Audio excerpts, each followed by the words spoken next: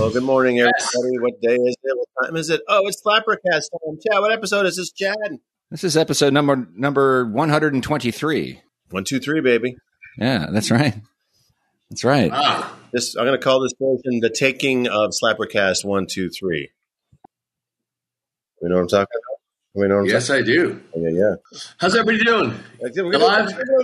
Very good. Very good. Pre-orders. Super excited about pre-orders. Pre-orders for Blagmatic are literally pouring in as we speak. In fact, I probably should close my email account so I don't get distracted. Yeah, we're just FYI, we're recording this on the Thursday before the show comes out. And just this morning, we opened up pre-sales for the CD edition of our new record, Blagmatic, which is coming out next month. Mm-hmm. And it's tremendously exciting. I'm excited. Indeed. Yeah. If you haven't seen it already, if you can go to our site and check it out. Just the artwork is beyond a description. It's just you have to see it, and I can't wait to physically hold one. A CD, that is.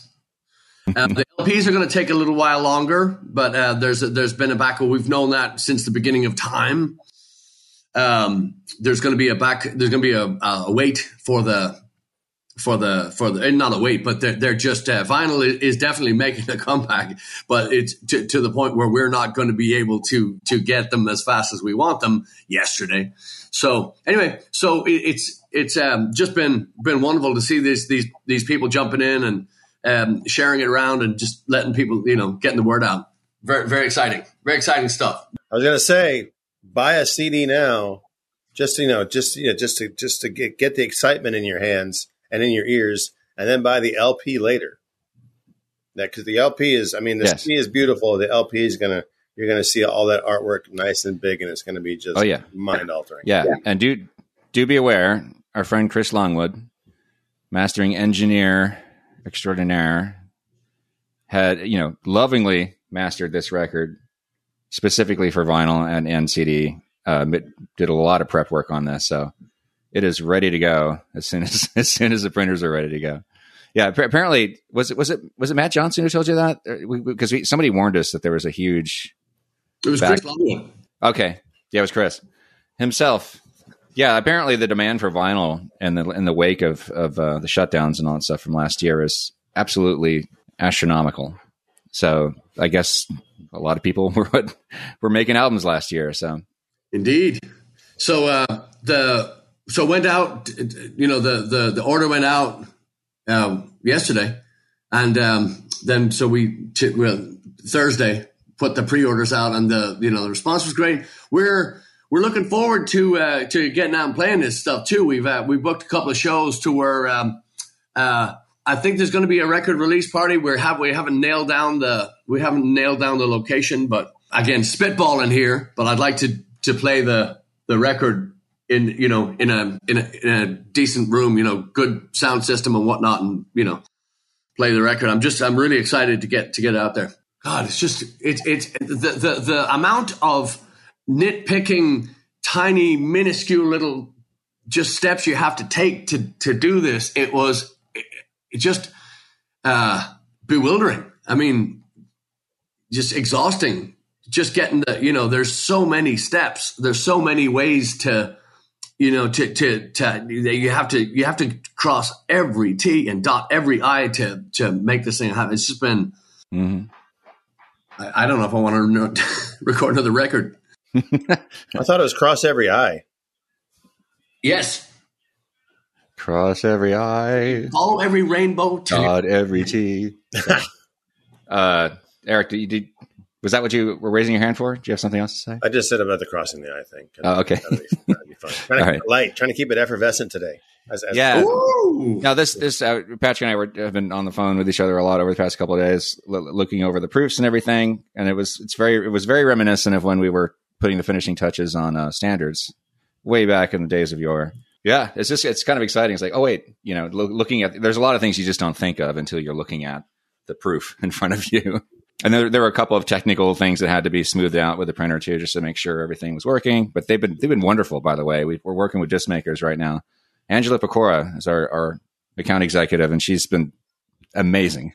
I mean, not only that, but I mean, she's on you talking about Johnny on the spot, man. You send her a question and she'll not only answer it, but she just lays it out for. It's like she works with musicians or something. She just, let me tell you let me tell you the one answer that you need, but I'm going to give you an extra 4 or 5 sub answers in case in case you need me to. Or very, very, just a delight to work with. Yeah, and we're being very this album is precious to us, obviously. So there are a lot of special needs this one has. The vinyl as well. That's another thing we're working on separately. But there were some really custom, like high maintenance things that we needed for this, and I was expecting them to go, well, I don't know, that might be hard. It's going to extend the production time and all that stuff. And every question I asked her, she's like, "Oh yeah, we can do that, no problem. I'll put that down, put you down for that. Oh yeah, we can do it. Oh yeah, we can get it to you sooner than that. Yeah, no rush fee." Thank you. Massive weight off my shoulders working with her.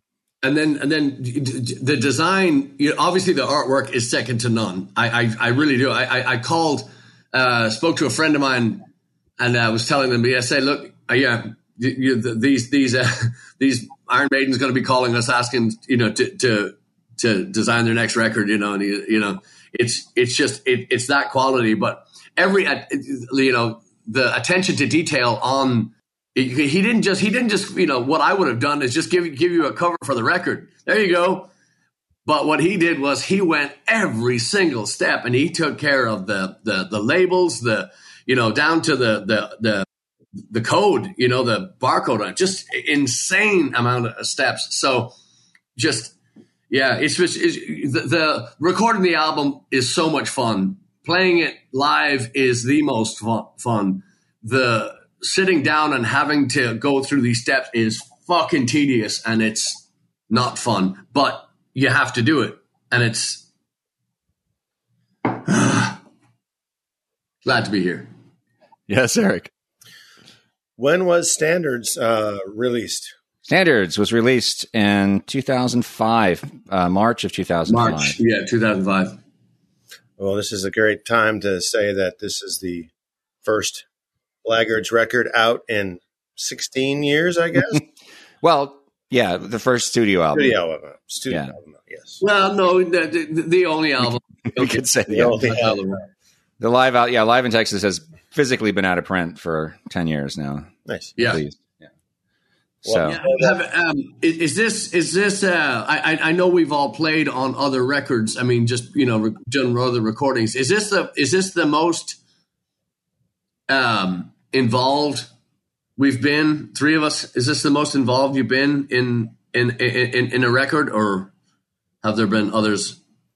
Because I know, Chad, you did the artwork for Davy Bryan's CD. Is Anyone Driving This Bus? But is it the most? In depth you've been with a CD? Well, just not exactly personally for me, because I didn't have to do the artwork this time, Yeah. Not that I have to, but usually in the past it's fallen to me. The Live in Texas cover, which is the best thing about that record, that was a collaboration between all 3 of us, really. But it was ideas that Patrick came up with, me trying to implement them, and Mike had ideas too, and we kind of blended both things together. The front cover was something that Mike and I did. I did the star design, which was based on an idea that Patrick had for a sheriff's badge on that one. And then Mike did the back, which is kind of similar to our Slappercast logo now, the high contrast, Thin Lizzy type thing. And then Mike also put that wooden background that's on the front cover. That was his idea. Which stuff like that. Sorry, go ahead. What was the last thing? I don't remember. I was moving on. It's been a while. Yeah. Vincente would say it's plagiarism. Yeah. So this one, obviously, V did all the hard work on this one. All I had to do, and this was time consuming. It took me a whole day basically to make sure everything was all right. But you got to make sure the templates are lined up correctly. And of course, we're doing last minute changes to liner notes and all this stuff. And you look at the proofs and you realize there's other things you got to change. But still, it's far less work than I would have had to do if it was, for Standards, for example. And Live in Texas took a lot longer, I think, for me personally. So, I really appreciate V's hard work, and he's still working. He's not done. He is not done by a long shot.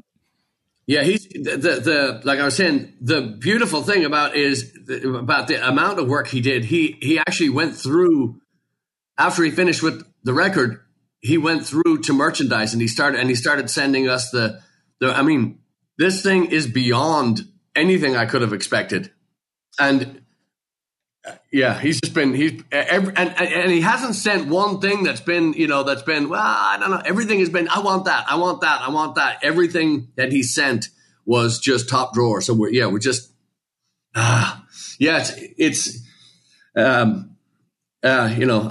going to, well, I guess I shouldn't say this on tape, but I think I'm just going to go take him and stick him in a box and just keep him, okay. Yeah. Push the V button. Yeah, Eric. Well, I was going to answer Patrick's question. Oh, sorry. Go ahead. Yes. If I can. Yes, please go ahead. I'm allowed. Okay, that's your time. Okay, thanks for having me, guys. As far as Patrick's question, I think was something about, is this the most involved you've been in a recording? I'm going to say that from the performance standpoint and the actual in-studio production, it's the most I've been allowed or been able to contribute ideas or thoughts or stuff like that. So that's been a lot of fun to kind of, be like, well, what do you think? And actually being able, because usually it's like, play the song, hey, that sounds great, next song kind of a thing. And this has been definitely more of the three of us working together, especially when Patrick would bring in a new song. Okay, it kind of goes like this. And then the three of us would kind of like say, oh, how about this? How about this? How about this? And then just watching the creative process. And you guys obviously are doing a lot of the heavy lifting, and always happy to be added on the thread when it comes time to be like, what do you think about this? So definitely probably the most involved I've ever been with a record. And happy for that, because it's a great record. It's one of the few records that I'm the most proud of, personally, my playing on it, and seeing the artwork come out. It's just such a visually gratifying to know that after all the hard work we put in last year when we were, fighting a pandemic and trying to get together and keeping everybody safe while we're doing the recording process, seeing this record come out, it's just like, yes, so awesome. Thank you for the time. And it was again. It's been a pleasure to record it, obviously. But the most fun thing for me is I finished a lot of these songs. Just go back to the first time that we played "Second Worst Girlfriend" for you, Eric. I told Chad, I said, "You shut your fucking mouth." No, I did. I said, "Don't tell him anything about the song. We're just going to play it. I want you to see what he does." And Chad said to me after, "Holy fuck! That's why we did with And again, that was how the record was done, because I have more verses and more pieces that go in these songs, but because of the three of us and Jeff too, and Paul Beebe, we can't say enough good things about Jeff Duncan and Paul Beebe, but they were really good at taking the. I remember, sorry. Business end of the coffee. I remember when we did Sweet 16, and I was playing the opening riff during the verses, and Paul said, "Hey, why don't you do the second part over the?" Because I was so deep in the song, I could not hear that what I was actually playing was the second part that I'd written, but I'm playing the first part over the verses. And he said, "Well, why didn't you play it?" And it was like a light went off. Just so many people had helped guide this. The only way that I can describe it is if you stick your face up against that beautiful painting behind you, Eric, and you stare at one part of it, and that one part, but when you pull back, and you can actually you can enjoy the whole thing, and that was the beauty of this one, was because Standards, what we did was we kind of just took the arrangements that had been, we're never going to do anything. We're never going to carbon copy anything. I mean, I think Folsom would probably be about the closest that we've got to just doing something as is. And of course, we have to throw another song in it because it's what we do. And but so writing these songs too, it was just, I don't know, that's why I wasn't going to come in and say, this is the song, hey, I'm Sting, this is the song, so blah blah blah.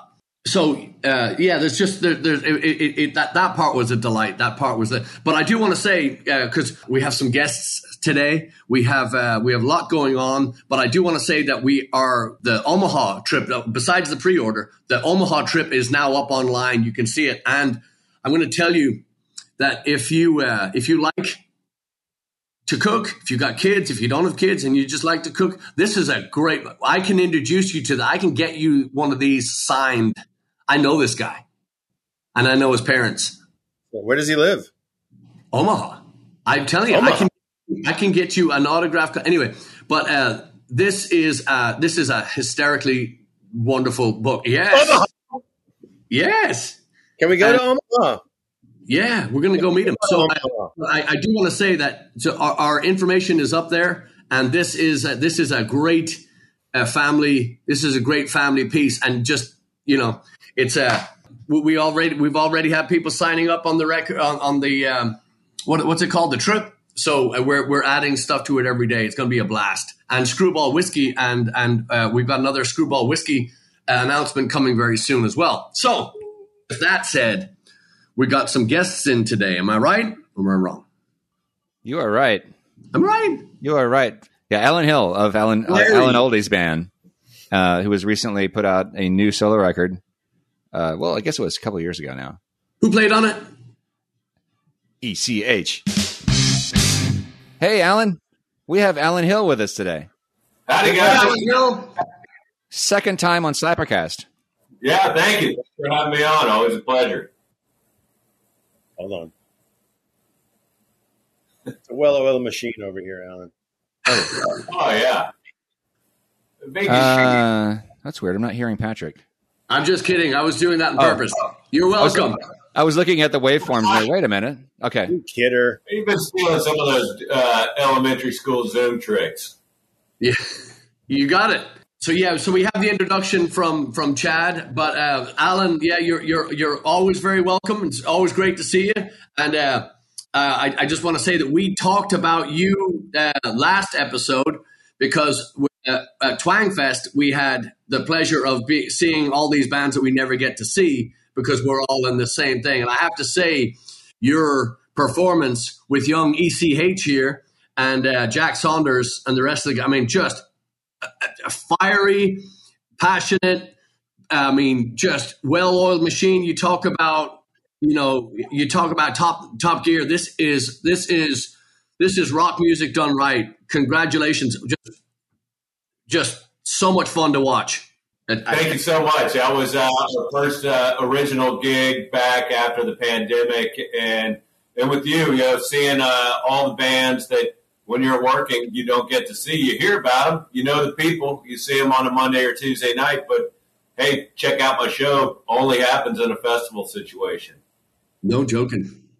Yeah, that was one of the most special things about the thing. But I think for everybody, not only do we just don't get to see each other very often, but, having come out of last year and everything, it was so nice, especially at this time. With the mass restrictions everybody's just relaxed, because pretty much everybody there, I think, had been vaccinated. One of those things I love about those festivals is back when I was touring with Banana Blender Surprise, you would be the opening act, and guitar players generally always have somebody to hang out with. But I was always hanging out with the headliner's bass player because they're like, hey, let's talk bass. You can't do that in a van.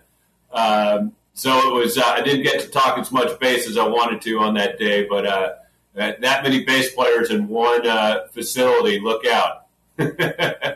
Yeah, and about 5 of them were Mark.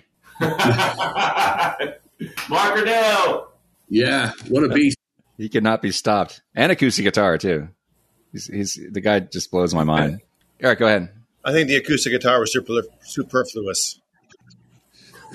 Somebody call Mark. It was Japanese. So, Alan, I need to ask you about Eric, that's your time.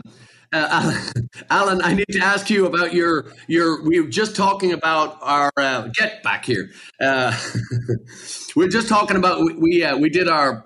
We released our. Of course, today is Tuesday, but on Thursday we did our pre-order for the CD. So we were talking about the process, and we're just talking about this, recording and stuff like this. So you recorded in the same spot we did with young Master BB. And what was the best part of your experience in that process? Yeah, well, first off, congratulations on the new CD. The artwork looks awesome. Pre-orders are such the way to go. It just makes sense for everybody. And I think that's the way that helps the music retain the value. Buy it early. So versus some of the GoFundMe campaigns, et cetera, I think it's much better to say, hey, help us make this record. Your fans are excited. You get the cash, and people remember that the CD's $10 or $15 and vinyl's more.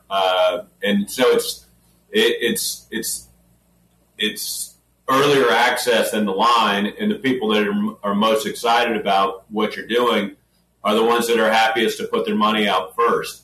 And obviously it helps with production estimates and all those sorts of things. So it's just really a great way to do it. So congrats on that record. I've heard a few tracks, and it's awesome. I'm excited about holding the thing in my hand and just cranking it up as loud as it'll go, and then maybe a little louder and listening to it. So I'm just watching Eric. So, but what was the best thing about recording with Paul Beebe and BB Gun Studios? It's really the team and the environment. Paul played bass on the newest track, Yeah, Yeah, Yeah. He also played bass on I Miss You, which came out in December of last year, and there's a real cool video on it. And Paul playing bass just really brings something. It makes him dig in more on the production level. Not that he doesn't as a producer, but I bring in as much. I basically come into the studio and with as much of the song as I can develop on my own.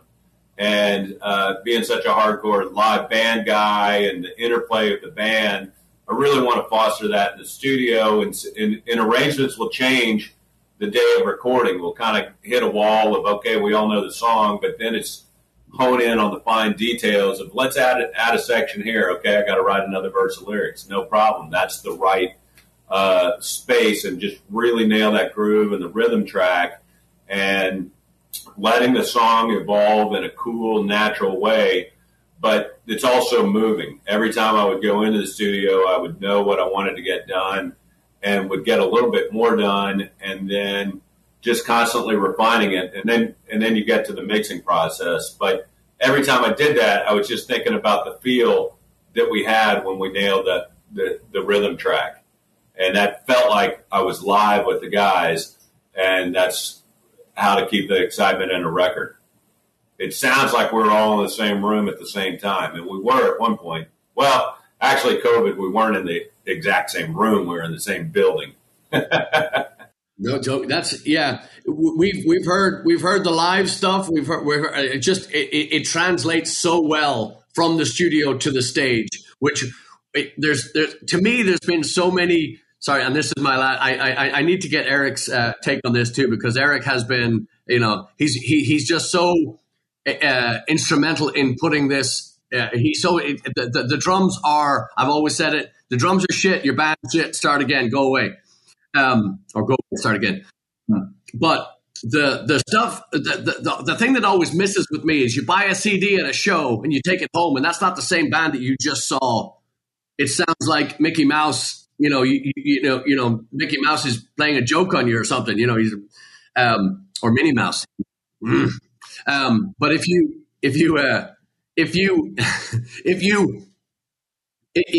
take your stuff, you take your music and you bring it to the stage, and it fizzles out, or it's great live in this, whatever.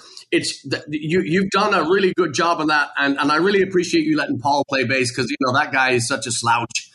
It's just nice for him to get a little record time. But it translates so well to the stage. I mean, just really hats off, just tremendous job. And I'm also impressed too that you're being such a great bass player. You bringing somebody else in.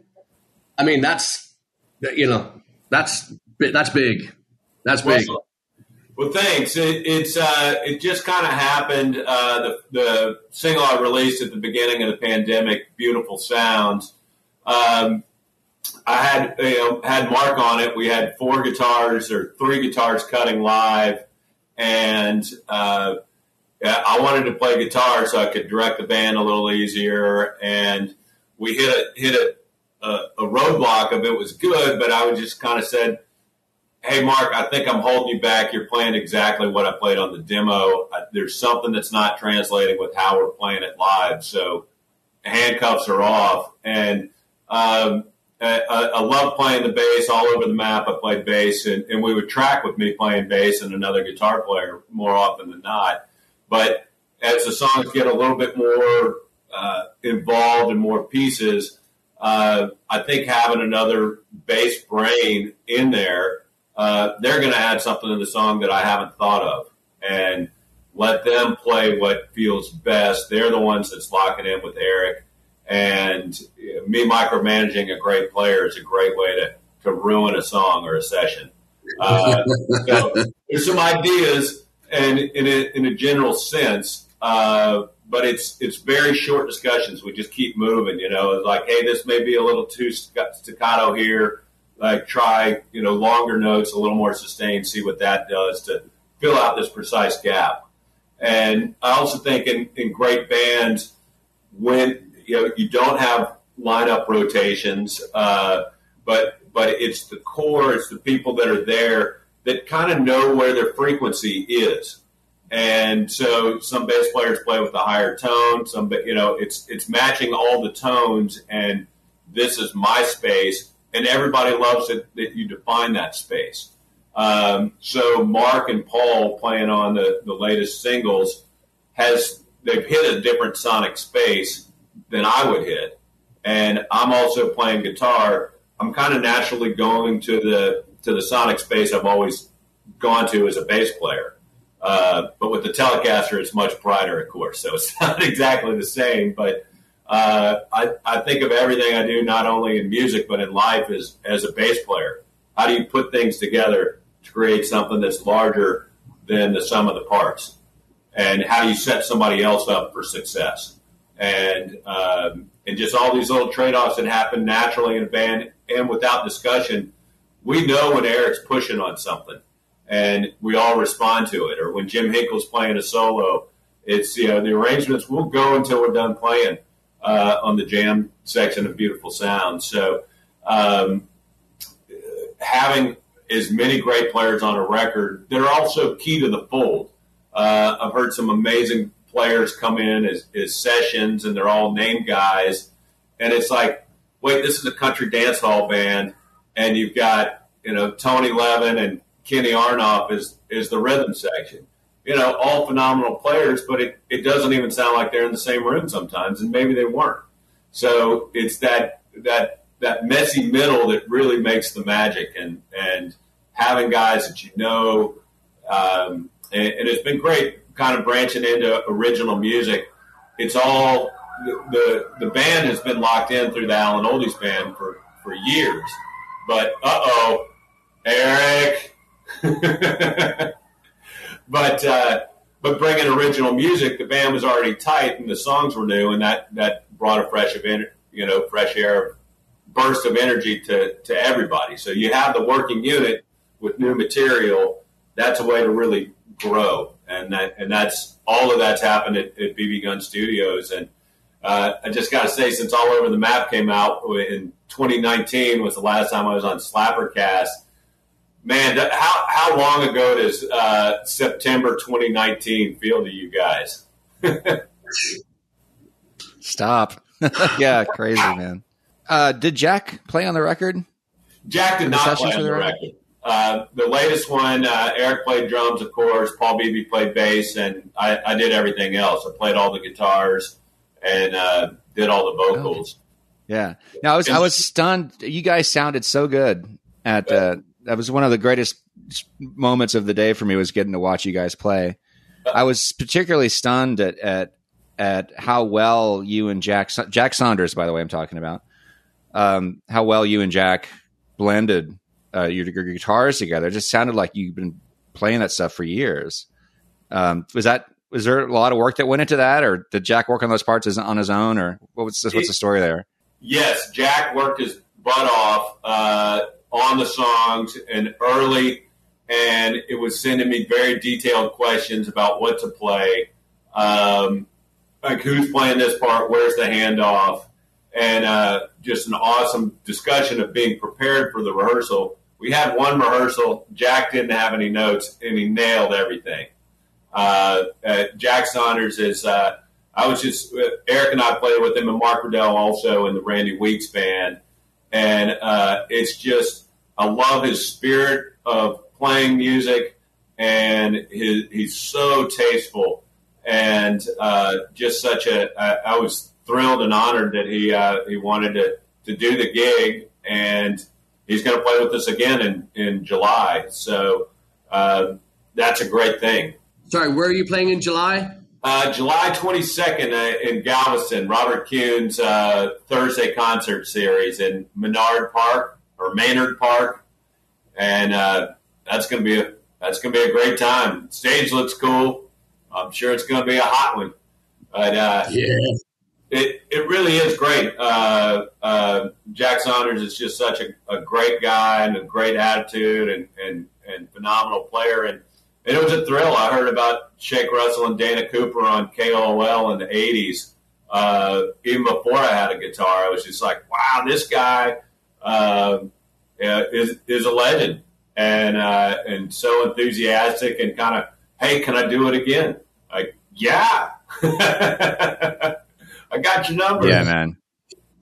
He is just the coolest. I've seen like you. I'm sure I'd seen Jack play with Shake and Dana many times in the past. Just being a side guy, and I guess it's just that. But he's also a great singer and stuff too. I was watching some stuff of his recently too. But he's great producer, great sound engineer, just the whole package, man. And great guy. That's something I learned really probably about 25 years ago. I had a biker band called Maddox, and tons of Allman Brothers, ZZ Top, Bob Seger, Creedence. And that was the first band that I fronted. And it was a great band when we were all on stage, but off stage, it was just like, hey, I don't babysit. I don't want drama. Do the job. And whatever you do off stage is fine as long as you can do the job. But I'm not a babysitter.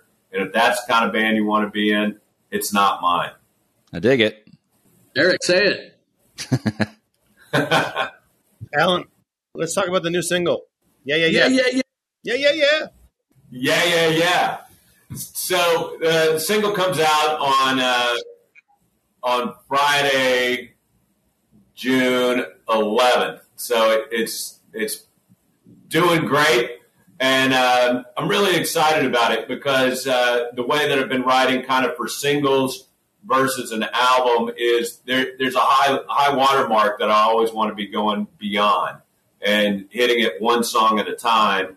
I've written some songs, I've recorded some songs. I was like, that's not as good as the last one. And so I don't want to release that as a single. And just because I write and record a song doesn't mean it needs to come out as a single. But I really wanted a song coming out of the pandemic that was positive, that was rock and roll, and about loving, a celebration of loving, laughing, living, and dreaming. And all wrapped up in a power pop package. So having a song that's excited about the world and excited about things, yeah. Not just okay, but yeah, is where I wanted that thing to go. And and we got there. And it was a blast recording. And Eric's great, as you guys know, like, what do you want the feel for this to be? And I just said, hey, this is power pop. Bring the Bunny Carlos, Dennis Dykens, Smithereens, Teenage Fan Club, Big Star, and kind of said, like, hey, this is definitely a rock song. It's not a ballad. It's a rocker, and it feels so good, and it's positive, and it catches the ears, and it's a celebration of life, and the best kind of like rock and roll. Let's go. We can do this again. We should, and we are. Love it, man. Very well put. Yeah, absolutely. Alan, take us into that room or that area when you sit down. I mean, do you? I like to regurgitate riffs that I've had and kind of just hum over them. And just, do you sit down, pen and paper, write lyrics, or do you play something on a guitar and sing something? How is your just go through your process? Give us a little insight. And Chad, hit record on this. I want to steal some of the ideas here. So, the process is I always have some riffs that I'm just noodling around. Sometimes I come up with a song lyric or hear somebody say something at the convenience store. I'm like, ooh, I gotta write that down and go grab my guitar. But I differentiate between a riff and a song. And a riff is something that I'll noodle around on and keep coming back to and figure out it's one part, maybe two parts. I can't figure out how to resolve the riff, and I'll just play it endlessly. And sometimes the song reveals itself quicker than others, and sometimes it just doesn't. I've written some full songs musically through the pandemic that has the intro, has the chorus, has the verses, has the bridge, and I can't figure out what the hell it's about. But for me, I know I dig in if I have two or three parts that come together, and whether that's a lyric or it's a riff or it's a chorus idea. That makes me dig in and say, all right, instead of scribbling lyrics in a ballpoint pen or a pencil, like I just keep writing and writing and writing, and then can hone it down. And then it's a transition from going from ballpoint pen to Sharpie. That's like, okay, things are moving here. This is the structure. Can sing it through. And I'm kind of thinking, what do I need here? Do we need a guitar hook? Is there going to be a harmony vocal? What is this line? So it's once I get the momentum, that's when I'm willing to dig in and push. And that feels organic and it works for me. There's some riffs on the last record. The last song we recorded was called What If? And I had that riff for months. And I was facing a deadline. It's like, this song's either happening tomorrow or it's not happening. And it was able to pull it together and see how it fit together in a way that I hadn't before. And the lyrics came very, very fast. And I think I erased the demo at 1 a.m. and for a 11 a.m. session and cut it again before the session just to say, here's something. So, but that's the process. It'll start either with the lyric when I'm walking around, maybe not around the music. And I know John Prine and Guy Clark Guy Clark in particular was like, don't write with the guitar around. And so, come up with the melody, come up with the lyrics, and whether that was 100% of his process or not, I'm not sure. But there's a good lesson there. You can write without the instrument and come back to the instrument. And I do that sometimes, and there'll be a melody, and then I'll pluck it out on the guitar and figure out what I want to do with that. But it's kind of like the reverse of a puzzle, because not only are you fitting the pieces together, ultimately is the goal, but you're also building each piece and saying, all right, that one doesn't fit here, but this one does. And so some songs come quicker than others. The great Jimmy Webb, who just phenomenal writer, he was like, I'm going to write. I'm going to be in my studio with the piano from a minimum of 6 hours a day, and then you have a masterpiece like MacArthur Park or Wichita lineman. And, there is something to the inspiration, perspiration of Edison that comes into play. And you can do all that work, 99% of the work, without the inspiration, but then you have, something that's sterile and is missing a spark. But if you capture the spark and kind of figure out, here's a few pieces that connect, it really defines what you do with the rest of the blank page. And I creating is something, I'm much more inspired by a blank page than a form. That's the quickest way to shut up an artist, is to put a form in front of them. Like, why do I have to write in that box? This could be a paper plane. So the blank page of just filling the page and leaving white space or not is part of it. And I think that's definitely a huge part of writing music and then recording it. Just being very in the moment, just like you are on stage. If there's a happy accident, go do that. And being open to this is going until it's time to walk away from the painting. And that's always usually for me in mixing. And when you're just pulling your hair out over, you're obsessed with, oh, look at that painting. It's beautiful. But that knowing when to stop is as important as knowing when to start. And when to push on something versus when to let it breathe. And So that's my process, and it's if it fires me up to get 2 or 3 parts, I think I've got something, and then I can work it through to whatever it's going to be when it finishes.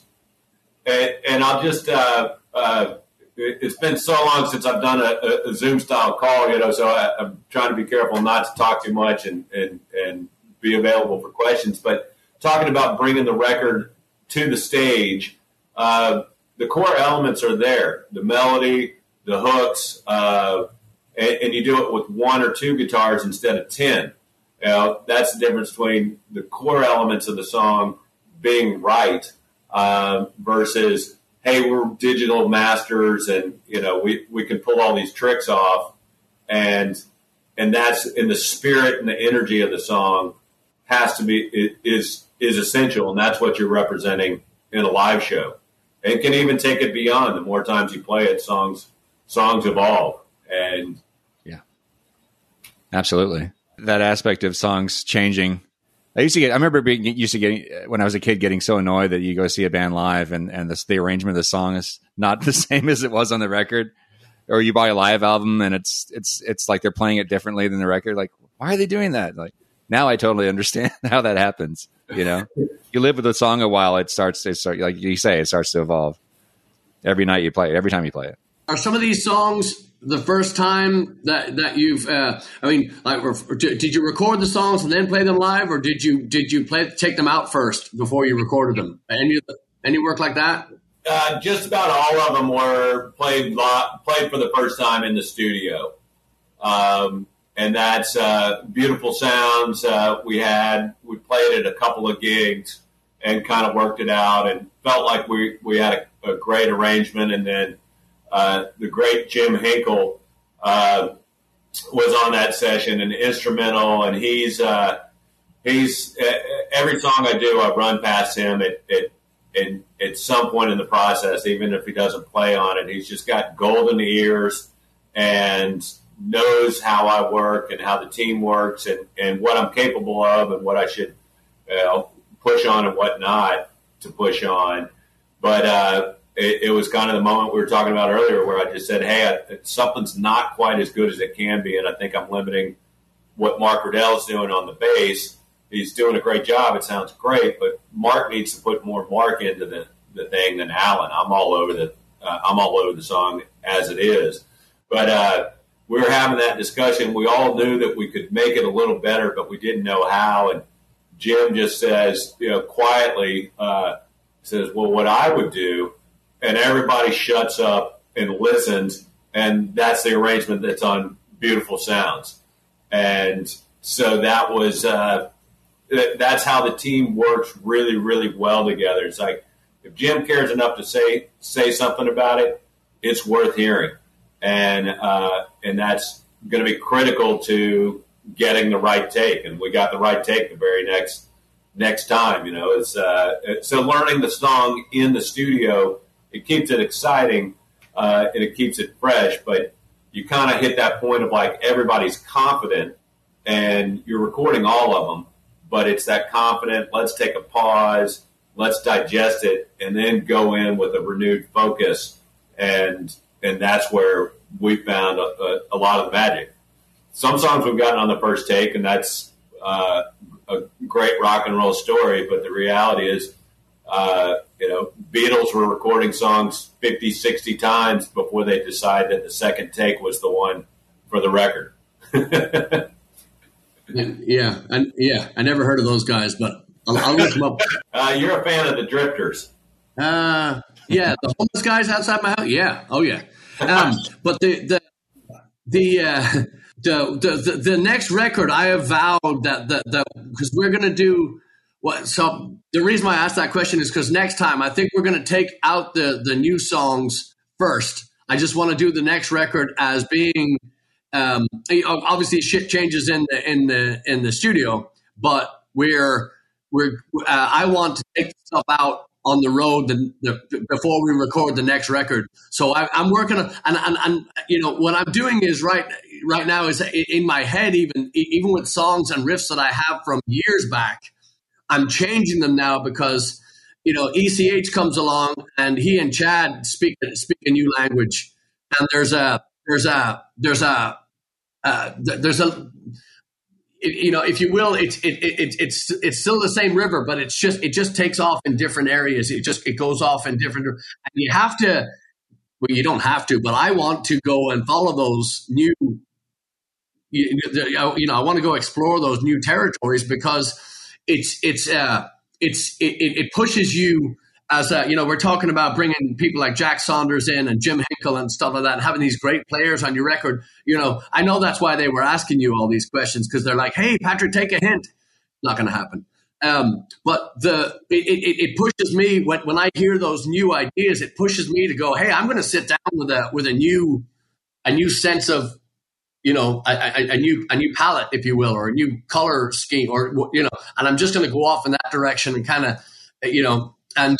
It really is. It truly is just the most. It can be. I'm really glad to hear you say that you don't write something and record it. Write something and record it. The bands, and I won't mention any names. Poison. Just they record something and they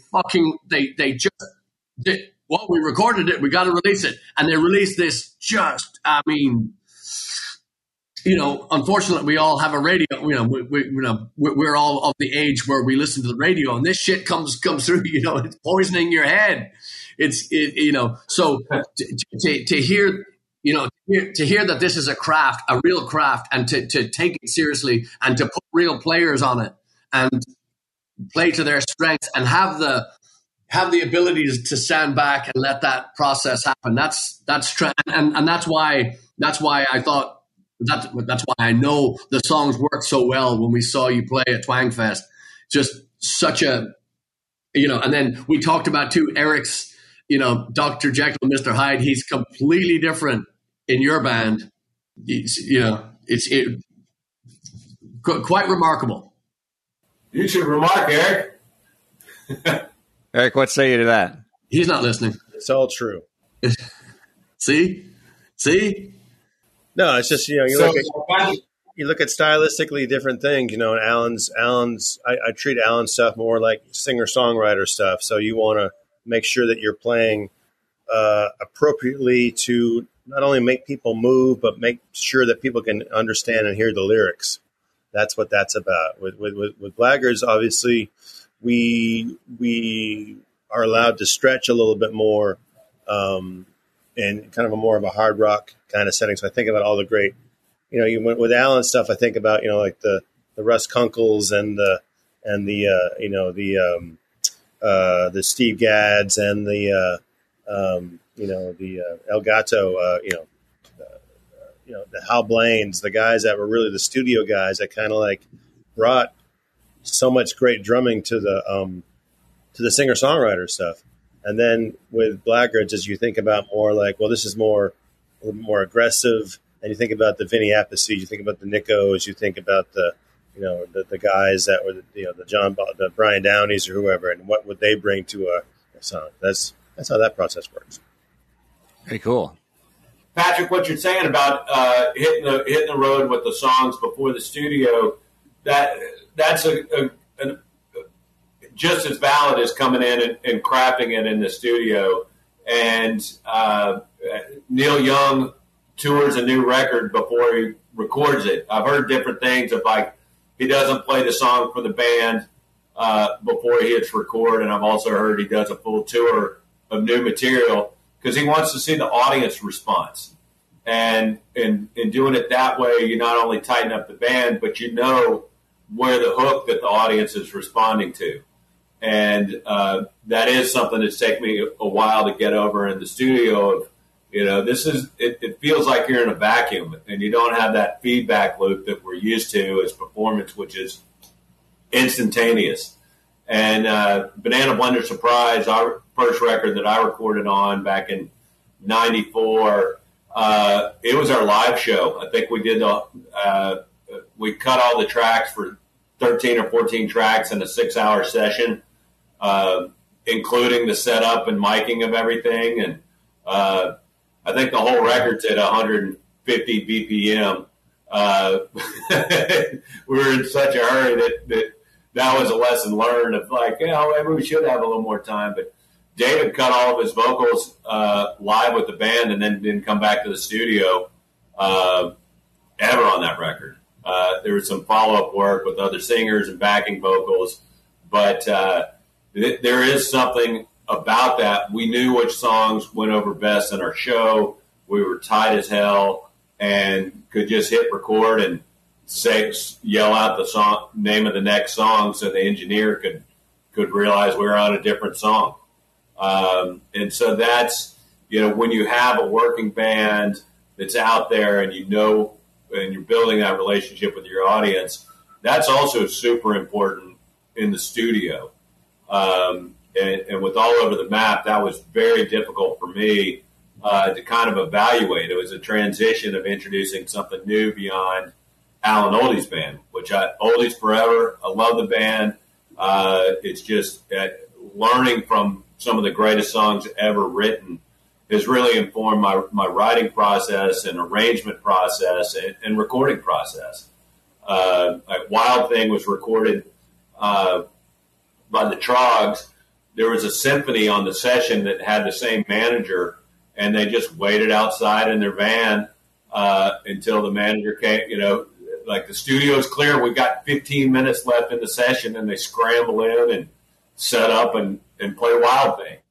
And, some of these stories, whether it's absolutely accurate or not, it's still a great story. And it tells you, like, if you've got the right song, and I think that's part of the energy. The Kingsmen's Louie, the singer got his braces tightened the day before the recording, and his mouth hurt.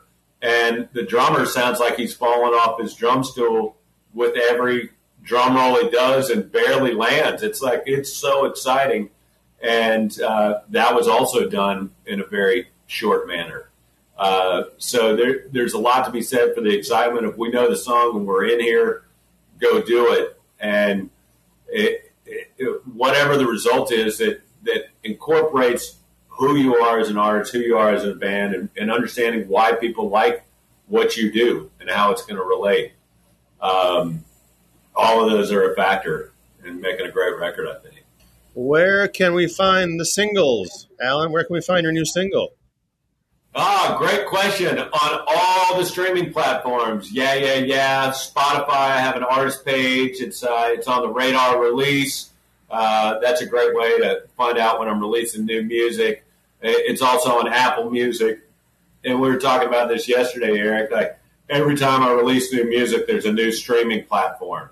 And it's worldwide, like Deezer and Tidal.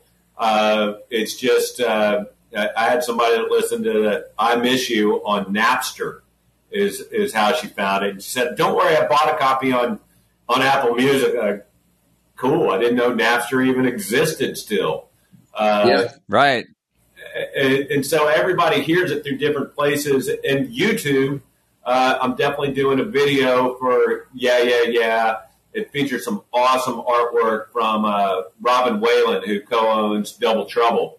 And during the pandemic, she started doing pencil drawings, and they're really irreverent and cool and fun and sarcastic and positive all at the same time. And I commissioned her. She created an original piece of art for every verse and chorus, and there's even puppets in it. And it's really cool. So YouTube is really one of my sources of greatest.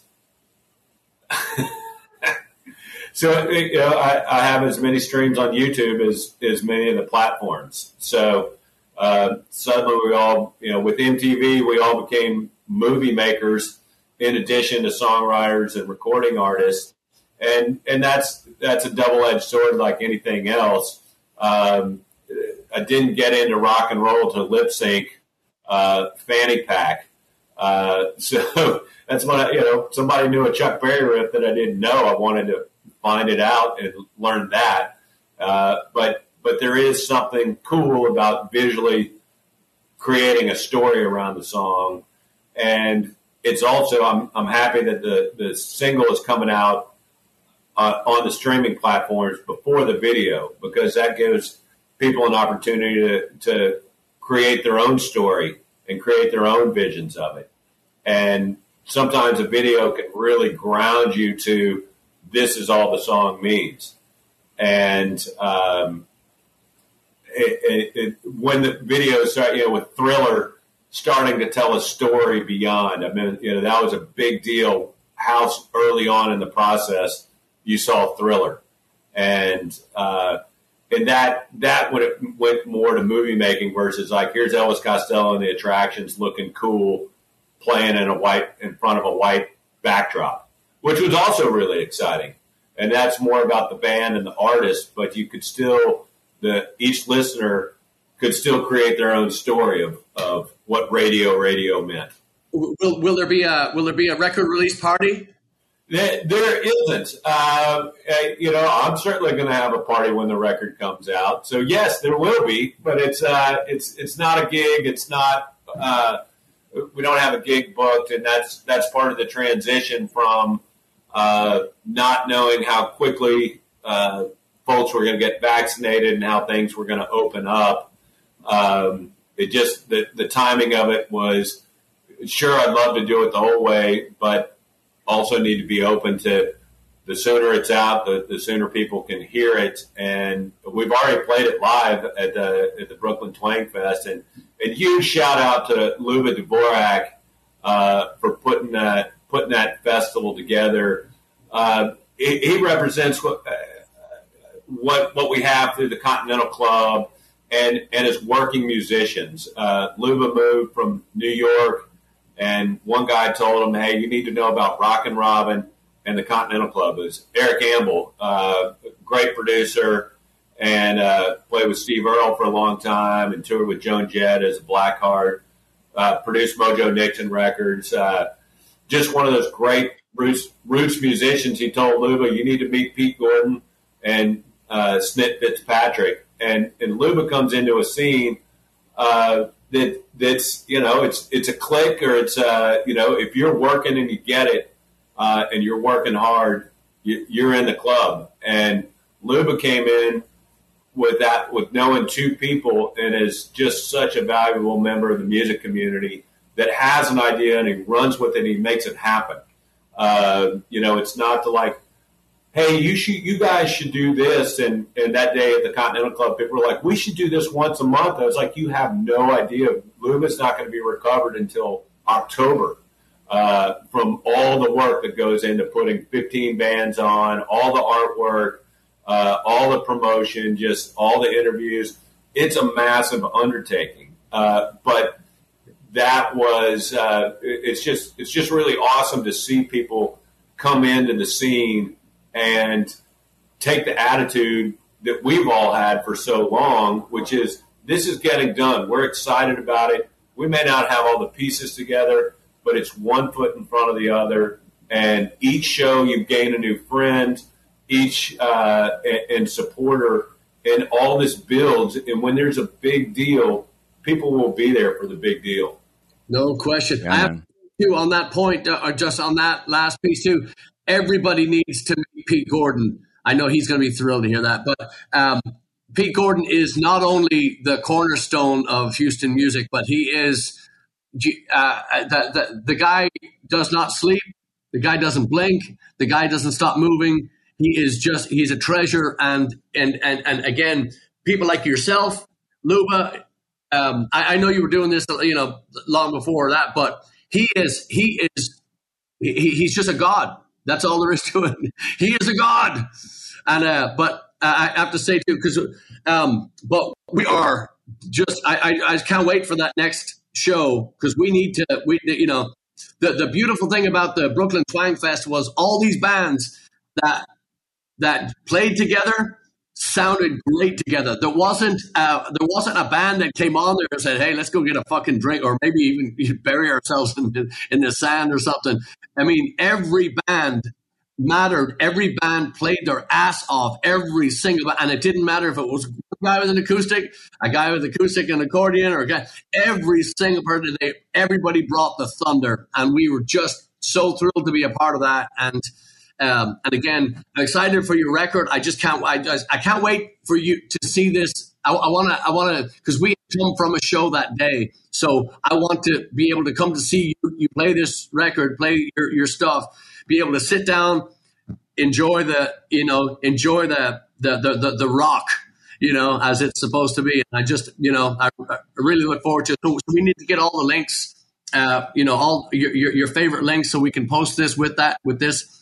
And I'm so excited for you, and I'm just so thrilled. It really it feels so good to not only to be at this point now, like you were saying, how far away it was since the last time we were, on this Slappercast together, but to be where we are now, and to have the future, opening up, and everybody to be so receptive. I just can't wait for you, and I wish you the very, very best of all the success, and you deserve it, because nobody puts in the hours that you do, and nobody has the passion that you have. It's just really delightful, and I just we all just can't wait to see it on the shelves too. Yeah, cool. Well, thanks, and right back at you. And I know we're in the wrap up here, but I just got to say how bullish I am, and I'm excited for live music and original music right now. And not only the artists have been creating all kinds of stuff in this time, so we're going to see a surge of new music that's really going to be powerful across all genres. And I'm excited for the audiences who I think are ready for new music. I went through my whole record collection at least a couple of times, and all the Spotify stuff, and and I love them all. But the opportunity with live music to go to a great venue like the Continental Club or ABGB's in Austin or anywhere else, like that's when you can go and hear new music just because you're at the cool club. And that's exciting, and there's pent-up demand, and the timing of y'all's new record is awesome, and it's exciting. It's a very, very exciting time, because we were deprived of something that's an essential life force for all of us, artists and audience and venues, and production staff and everybody that's built their life around music. That's really the key. And I know y'all have had a lot of discussions on, what is it, part-time professionals, or, if you build your life around music, you're going to have some, it's an awesome job, and it's difficult, but the rewards are you get to be up on the stage, rocking and seeing people rock along with you.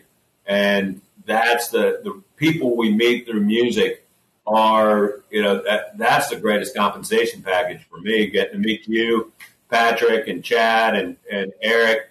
It's because we were seeing live music, and that's, think about how important those relationships are in all of our lives. and audience members too. I mean, it's not. I always have to throw it back to the audience because, if we put something out there and there's nobody to catch it, it's not sustainable. But and it's awesome. Blackguard's 20 years in 17 now. Yeah. 17, and you're still excited. The band's a teenager, and that means you're doing the right thing because you're exciting people and you're excited, and that's what's contagious, and that's what keeps the cycle going. And with everybody being cooped up and ready to get out, there's enthusiasm that's coming into all the clubs and with new music. I'm really, really excited for everybody that is part of the live music community. Yeah, me too, man. That's, again, very well put, very eloquent. Yeah. We come to expect that now from you, and so it really is. You're a Snapple cap, a large Snapple cap, but it's truth and it's fact. Right on. Well, thanks, guys.